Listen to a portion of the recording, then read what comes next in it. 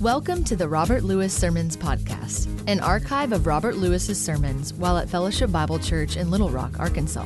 We hope you are encouraged and deepen in your love of Christ while enjoying this podcast. Here is this week's message.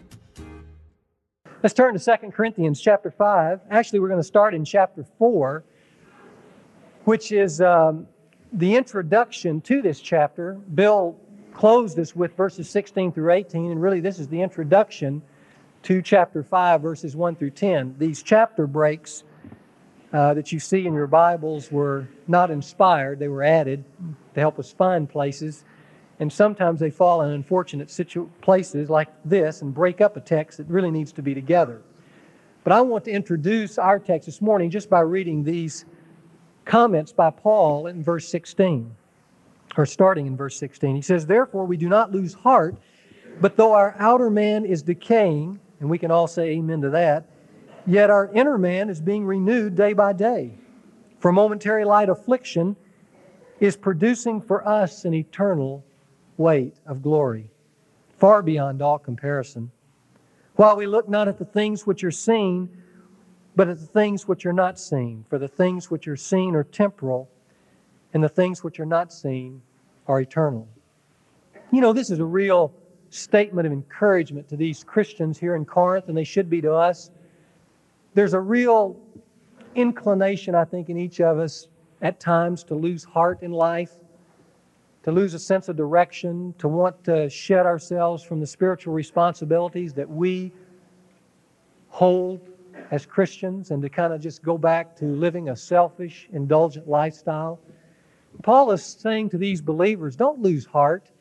And though he uses the word momentary light affliction, sometimes we would want to say, no, it's more than that. That's what he calls them. And he says they're producing something for us, a reward for us. But he says the key to staying straight and the key to living life the way it ought to be lived is focus. And notice in verse 18, that focus is not on the things which are seen, which make that so difficult. It's on the things which are not seen. Now, at the end of verse 18, he doesn't tell us what those unseen things are, but he's going to tell us some of those as we come into chapter 5. He is going to tell us that how we view eternity and what's coming for us in eternity should make an impact on how we live now. Even down to our very bodies. And bodies is what he starts off with here in chapter 5, verse 1. Notice what he says. He says, "For we know that if this earthly tent, which is our house, is torn down," he's talking about our bodies, and he's using the word tent because it's temporary. "If it's destroyed, then we have a building." Something permanent is the implication. A building from God. A house not made with hands, eternal in the heavens. You know, life has all kinds of unsettling transitions to it. It's unsettling when you become a teenager and go through all these bodily changes. It's unsettling when you graduate from college and you have to take your first job and you're not really sure what you want to do. It's unsettling to give up your freedoms that you have as a single and embark into this state of being bound together with someone else that you've pledged your life and love to. Because there's so many uncertainties and fears and all that. You wonder, is it going to be better than what I have now? It's scary when you change jobs. There's something fearful when you retire in life. We talked about that at the town meeting this last Wednesday night. There's something unsettling when a church keeps growing and has to go through all these metamorphoses, so to speak, these changes, because growth brings those kind of changes, and change is scary. At least it is to me. I don't know about you. But those kind of changes really pale in comparison to the one that Paul's talking about here, the change that occurs at death. What happens when you die? Oftentimes we don't talk much about that. Occasionally you'll hear something when you attend someone's funeral, but quite frankly, the discussion of death is probably most appropriate before those particular occasions. But death is not something that's a popular party topic. I mean, you don't walk up in the midst of the party and say, when they're talking about the Razorbacks, and you say, Yeah, well, that's nice. Now, what do you think about death?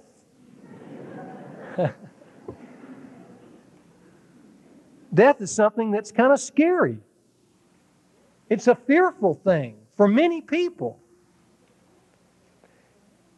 And it can be that if we go on sight. Because if you think about it, if we just go on sight, when you die, you're done.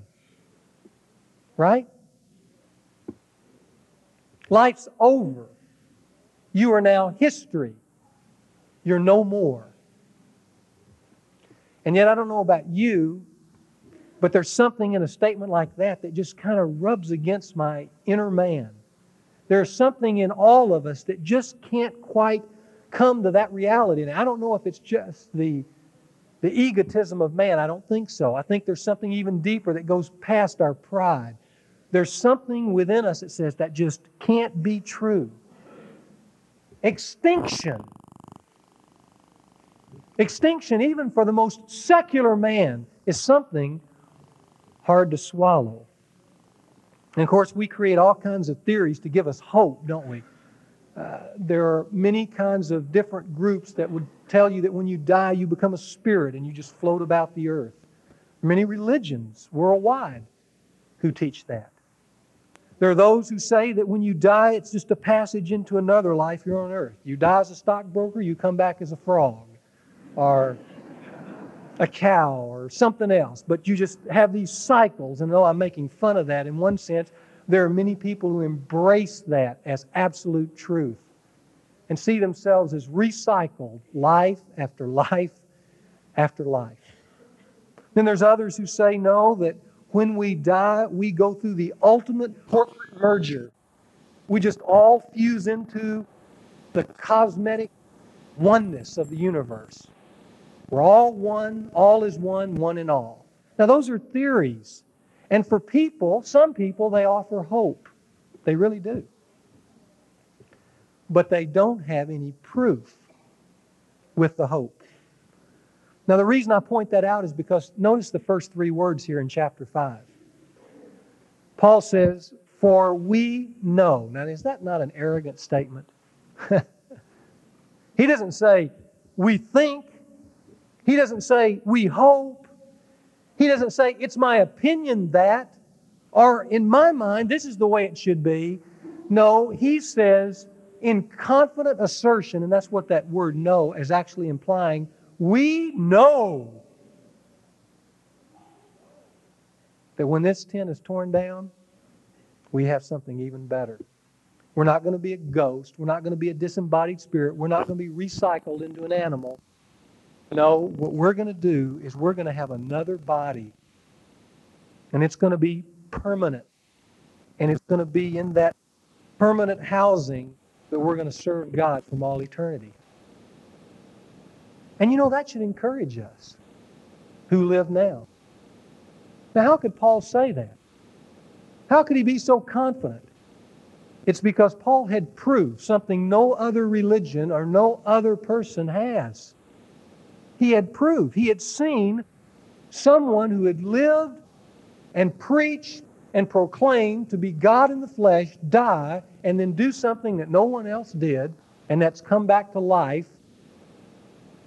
He had talked with him, others had talked with him, and because of him and through him, the shade that's covering the window of eternity was lifted up just a little so that we might glimpse inside and suddenly discover that these feelings that you and I have, that we are eternal, even though everything that we look at by sight would tell us we're only temporal, that these feelings are actually substantiated by facts. We will go on.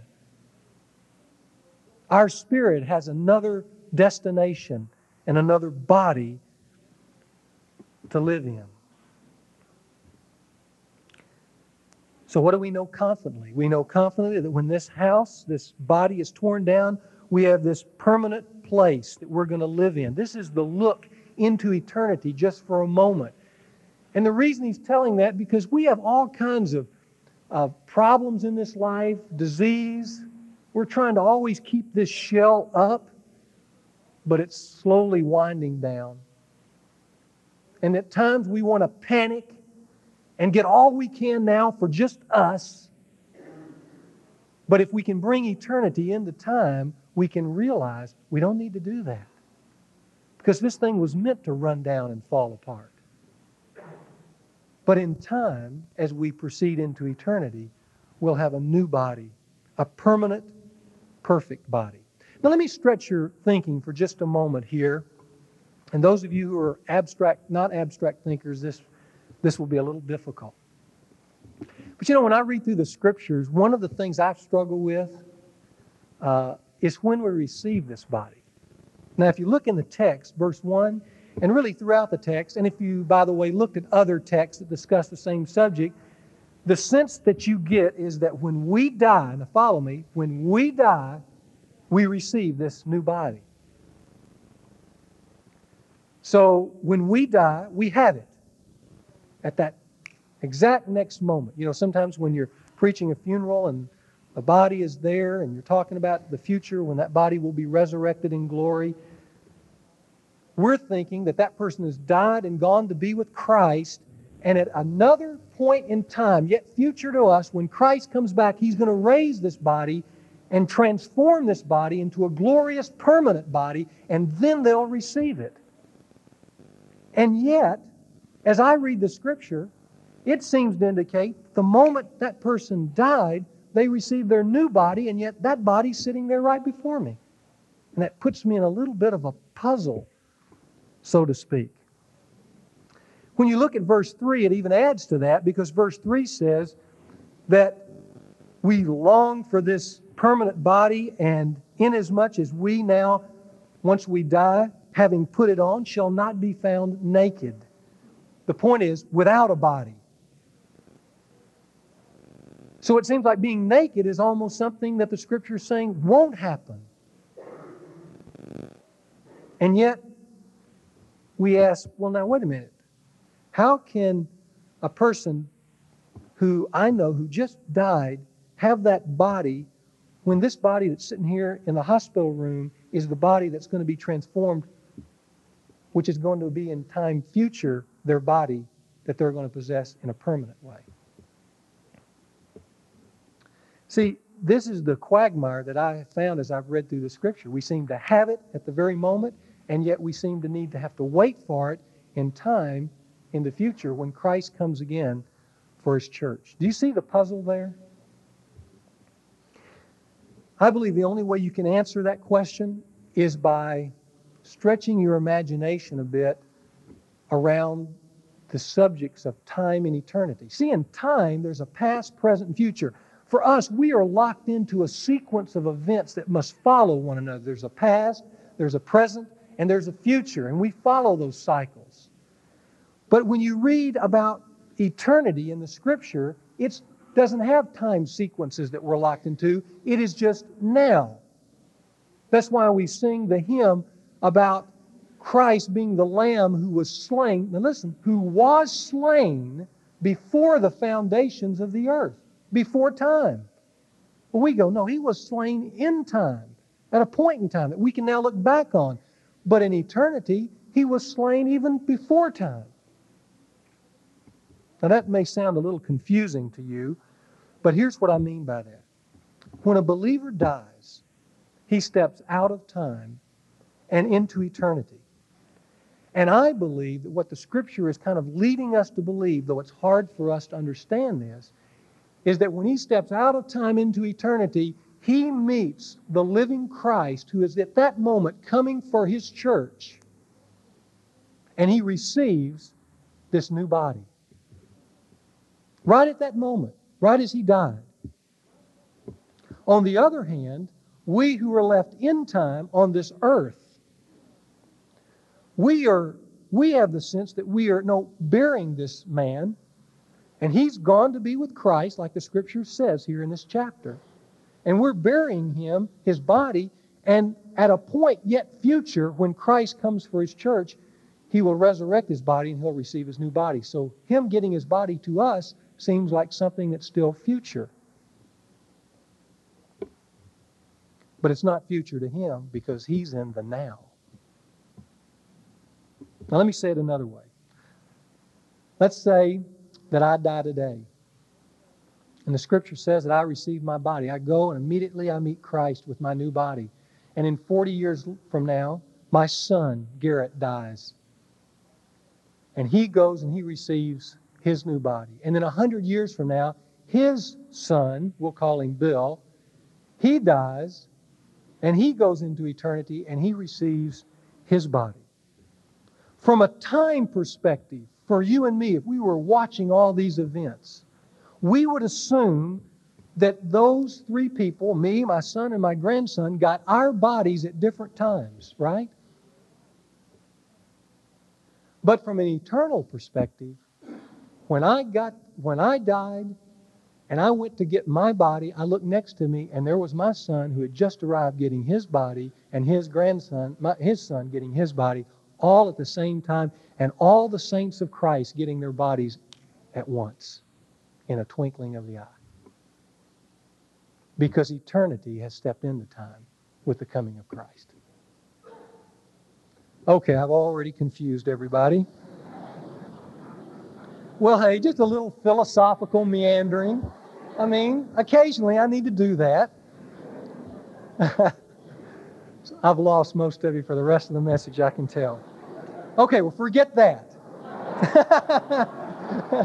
Talk to me afterwards, all right? But I promise you, there will be no intermediate state when you will be naked without your body. That's what I want you to know. And it's going to be fun, isn't it? To know that my last moment, my last breath, when I close my eyes, that moment will usher in the second coming of Christ for me. That's what I want you to know. Well, let's look at verses 2 through 4, because Paul talks about this body that we live in now. He calls it a tent, and he says, "For indeed in this tent we groan, longing to be clothed with our dwelling from heaven, inasmuch as we, having put it on, shall not be found naked. For indeed, while we are in this tent, we groan." Do you all groan in your tent? Because you feel burdens? That's what he says. And we don't want to be left unclothed. In other words, we don't want to give up this body because we're afraid. But at the same time, that we don't want to be unclothed from this body, we long to be clothed with another body, as it says in verse 4, in order that what is mortal may be swallowed up in life. There's something unnatural about wanting to give up this body, and yet inside, internally, we're wanting to give it up if we know we have another one that's better. That's what he's saying. You know, we took a trip when I was in seminary, and we had very little money. But Sharon and I took a trip for about 2.5 weeks around the West to all these great national parks. And not having much money, we stayed in campgrounds, and we just had a tent. You know what it's like to live in a tent for almost 3 weeks? You know, there is something about watching other people in these campgrounds when they get up in the morning. It's about 6 o'clock and you can't sleep because it's getting hot in your tent and the sun's coming up. And you open your tent flap and you're almost with everybody else in unison. Everybody's kind of bent this way because the ground was bent that way. And you just kind of go, ugh, and try to stretch it out. In this tent, we groan, don't we? Some of us are introverted people. And we wish we could make conversation, but we don't know how. And it frustrates us. And we groan. Some of us wish we could look different. Maybe we have a physical malady, and we wish that that could go away, but it never will. And we groan. Some of us wish we could communicate perfectly with our husband or our wife, or maybe our teenager. We wish it could work. We read the Scripture and we long for a day that it would work, but it doesn't work now. And in this tent, we groan. We look at our world and we realize the gap between, no matter how good your life is, that the gap between what things should be and what things are is very wide and deep. We see a world that knows no peace, where people are hungry, where war is imminent, where people can't communicate, where pleasure has been taken to a place where it's corrupted people's lives, we groan. Did you know Jesus groaned in this life, in his body? He did. Look over in Mark 7, just for a moment. He groaned. He sighed, the Scripture says. In Mark 7, he's been encountering all kinds of resistance, but he goes on proclaiming the gospel and healing people. And when you get to Mark 7, a man is brought to him that is deaf. And I want you to look in verse 33.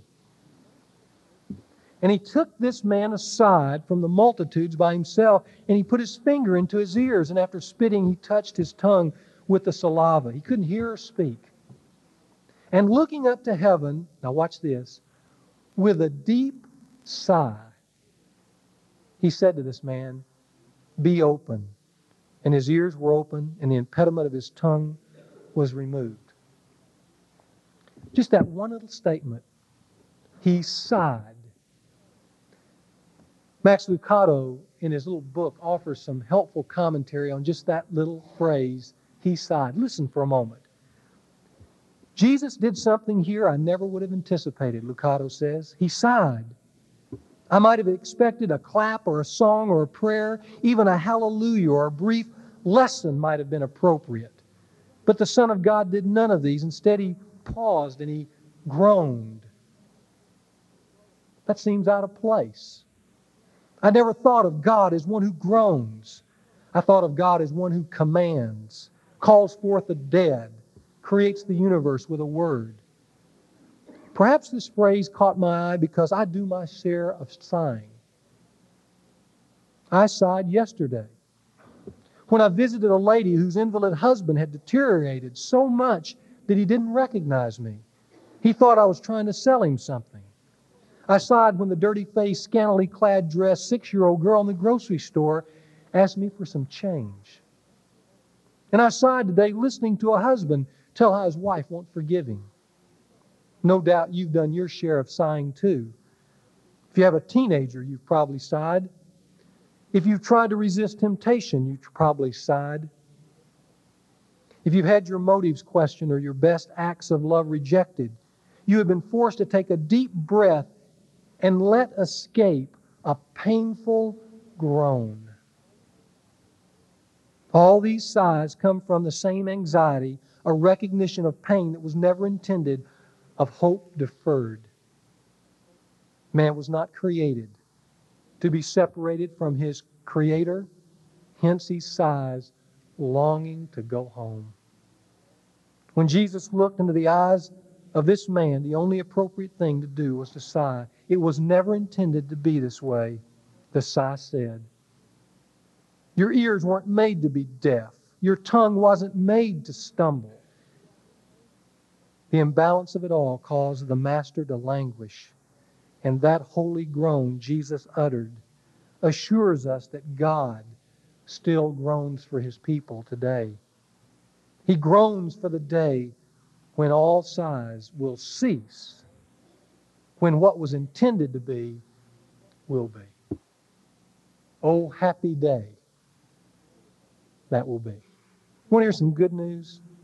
That should make a difference and soften the pain some of us feel now when we wonder whether it's worth it. When we look around and we see with our eyes things as they appear to be, and we want to live for them rather than looking past the appearances to things as they really are,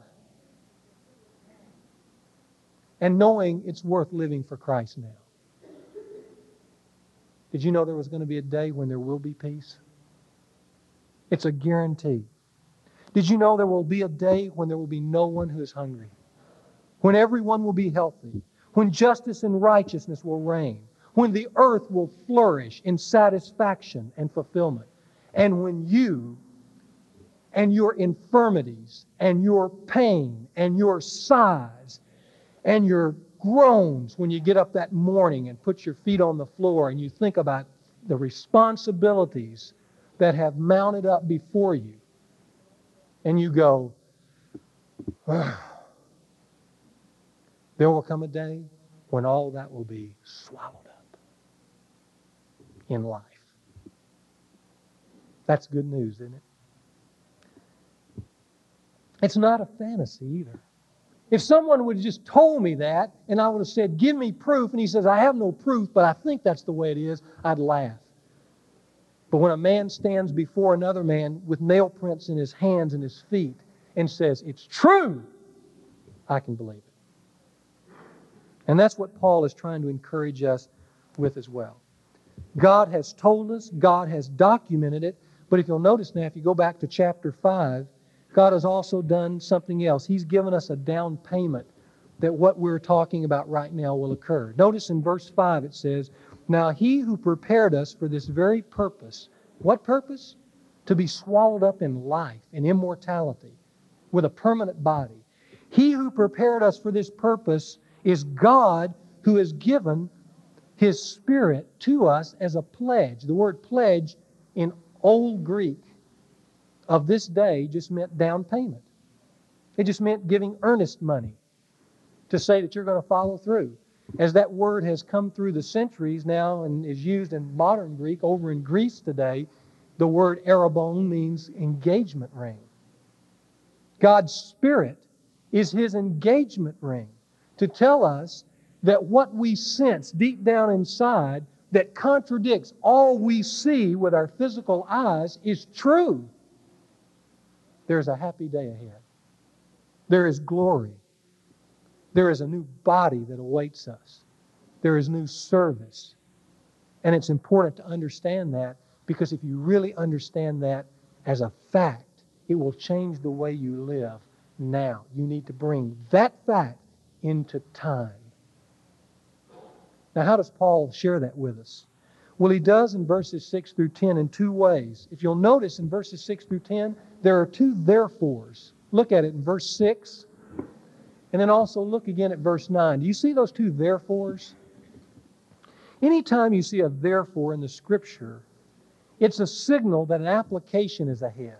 In other words, Paul has been saying some things, and now he's going to say what all that means to you and me today. Let's look at the first one.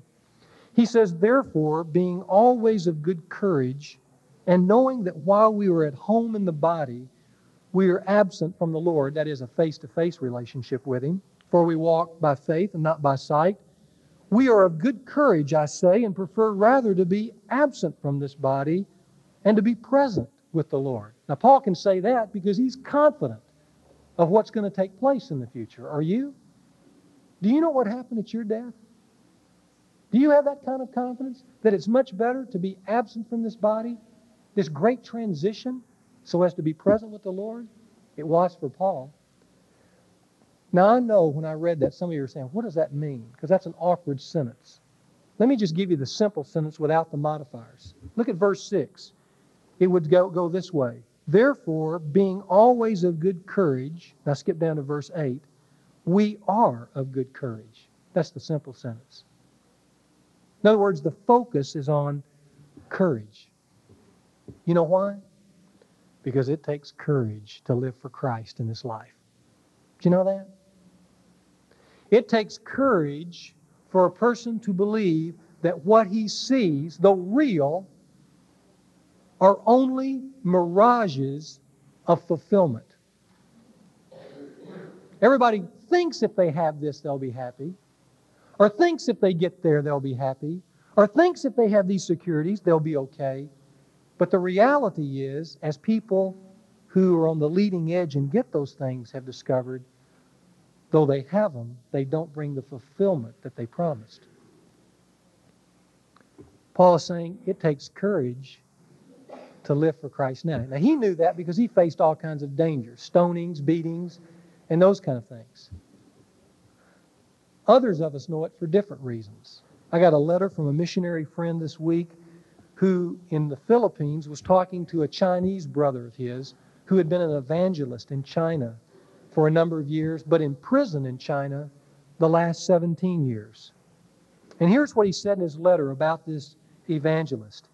He said, because of the authorities' hatred for him and the Lord he served, he removed the waste from the human cesspool pits, which were 80 inches deep, to be applied as fertilizer to the gardens.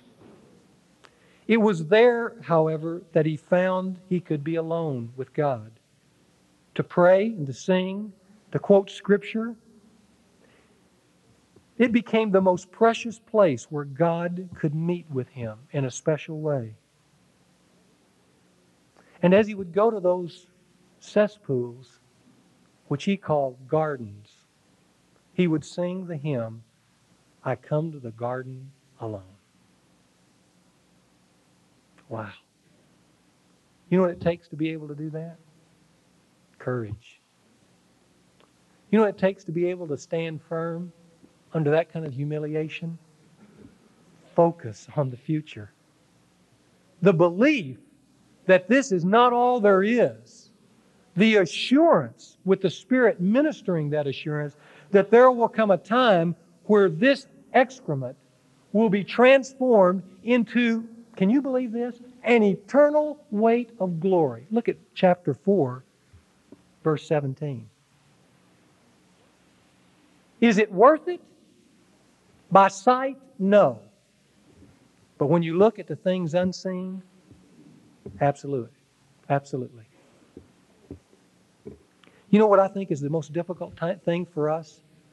Because we're not persecuted, and most of us aren't humiliated, and I don't think we're in any imminent danger, so to speak. But you know, the worst test that I know that you can give a Christian is to give him peace and prosperity. Because when you give him those two things, they look so good and so real that he lives his life for them rather than for Christ.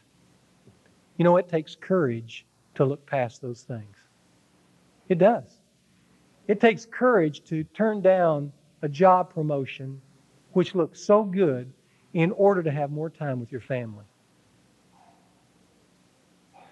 It takes courage to give your money away when the whole world is saying, live for yourself. It takes courage to do those things. But Paul says, if you want an application of this new life that's before you, be of good courage now.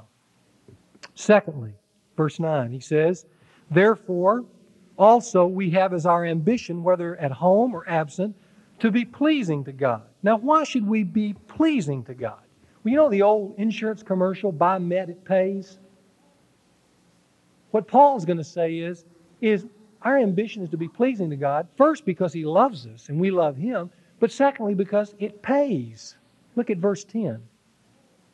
For we must all appear before the judgment seat of Christ, that each one of us may be recompensed, that means repaid, for the deeds in the body, according to what we have done, whether good or bad. Now, he's not talking about what the Scripture indicates when it talks about this great white throne judgment when all humanity stand before God who have not embraced Him, and He sentences them. He's talking about a different kind of judgment, the judgment seat of Christ, which is a judgment for us, the church, the believers, in which we stand before the Lord Jesus and are recompensed not for our sins, but for our service.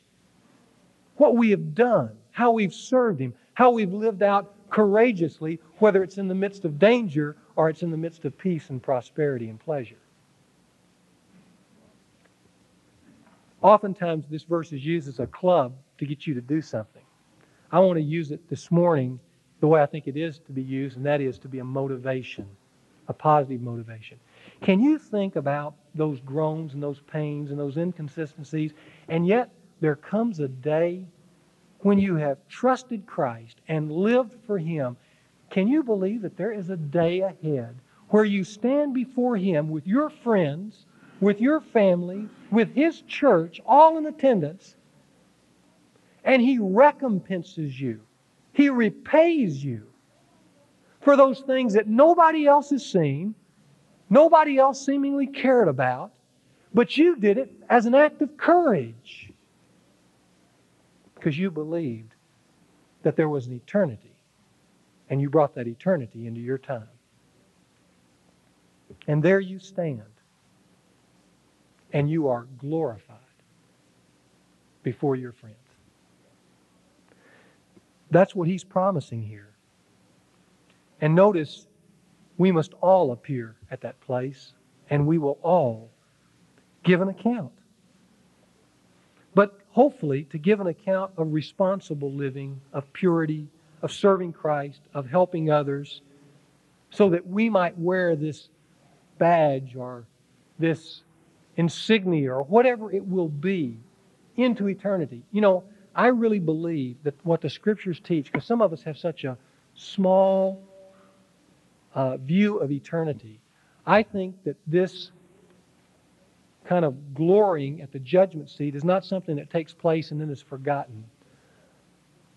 In some way, I get the indication that whatever we receive there will be part of us for the rest of eternity.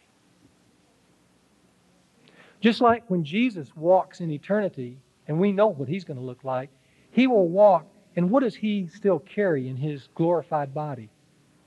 Remember? Scars. Badges of service, right here. That's what He will carry with Him. And we'll glory in that every time we see Him. But how about us? How about my Chinese friend that I just mentioned? Can you imagine walking around and seeing certain people by the way they live, and in some way, unknown to me how it will actually take place, they are actually carrying with them the status of their courageous acts in this time on earth. It's an amazing thing. How well we live now in the present should enhance our glory and status in eternity. But it takes courage, it takes a God-pleasing ambition, and it takes a focus on unseen realities. Now let me just give you 3 things that might be helpful suggestions of keeping eternity and time in your life. The first would be this: we need friends who will reinforce eternity in our daily living. In reality, that's exactly what Paul's doing. See, these Corinthians could get caught up in the world and go months, years even, without thinking how their life affects anything in eternity. And Paul's breaking through and says, no, don't forget this. There's more. Don't get focused too much on you, because there's more. And we need friends who will help us and keep telling us and reminding us that it is worth it. Because you know what? It is. Gosh, it'll be a great thing for me to be standing next to you and you believe that. And I feel like I had one little inkling of a part in that. Secondly, we need the Scripture to show us why it's worth it. And it would be good for you to study what the Scripture has to say on rewards. That's not a bad thing. The reason I know it's not bad is because God tells us that over and over again, that that's worthy of working for. Not to the exclusion of just loving Him, but it is worthy of working for those things. Then thirdly, we need to take time, I think, just time away. This is kind of the discipline of meditation, so to speak, to just imagine. Just let our imagination think about what it might be like in eternity. Let me give you a good starting place that might just help start that. Sometime you need to go down to a bookstore and buy C.S. Lewis's little book. It's just a tiny little book called Weight of Glory. He took it from 2 Corinthians 4. And he just helps you envision eternity like no one else can. And I tell you, it is a mind-blowing experience to read that little book. Peter Marshall tells the story of a little boy. Well, actually, he was a young boy by this time, named Kenneth. And Kenneth had an incurable disease. He was dying. And for a number of years, his mother tried to keep him involved in all these kind of activities and things like that because, well, she really couldn't face it, and she didn't want him to have to face the inevitable either. But as the months went by, it became clearer and clearer to Kenneth that ultimately he was going to die. He was never going to get well again. And so on one occasion, as he was sitting there listening to his mom read a book to him, he said, "Mom, what is it like to die? Will it hurt?" And she almost broke up into tears and walked out into the kitchen and grabbed hold of the sink, and knew at that moment she needed courage to be able to answer that question clearly because he needed it. He knew he was going to die. And she asked God to help her come up with a way to explain it accurately and yet in a way that he could hold on to. So she came back and she said to him these words, "Kenneth, do you remember as a little boy when you would go out and play hard, play to the point of exhaustion, and Mom would come by and pick you up in the car, but before we got home, you would be sound asleep, too tired to even change your clothes or go upstairs. And yet in the morning, much to your surprise, you would wake up and find your clothes had been changed. You had your pajamas on, and you were in your own room and in your own bed. And it was like magic. But you knew your Father had come along with his big arms and taken you where you belonged. And he changed your clothes and he put you in your room, just where you belonged. Kenneth, death is just like that. We grow tired. And we play so hard and we give it all that we've got to get home. But we fall asleep exhausted before we get there. But you know what?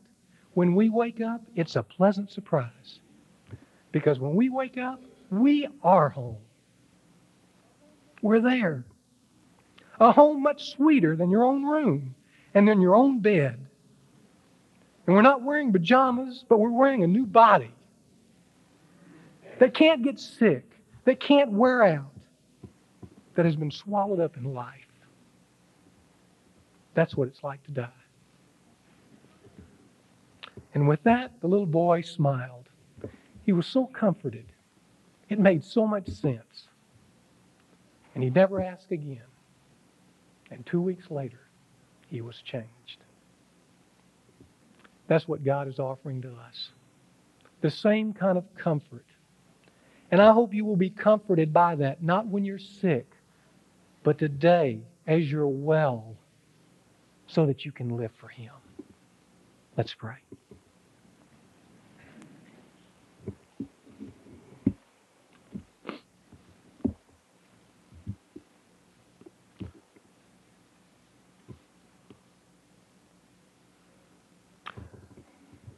Lord, it's so good to read those 4 little words in the first verse of this chapter.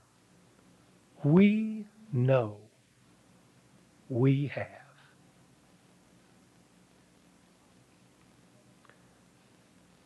And for some of that, Father, for some of us here, that truth means so much.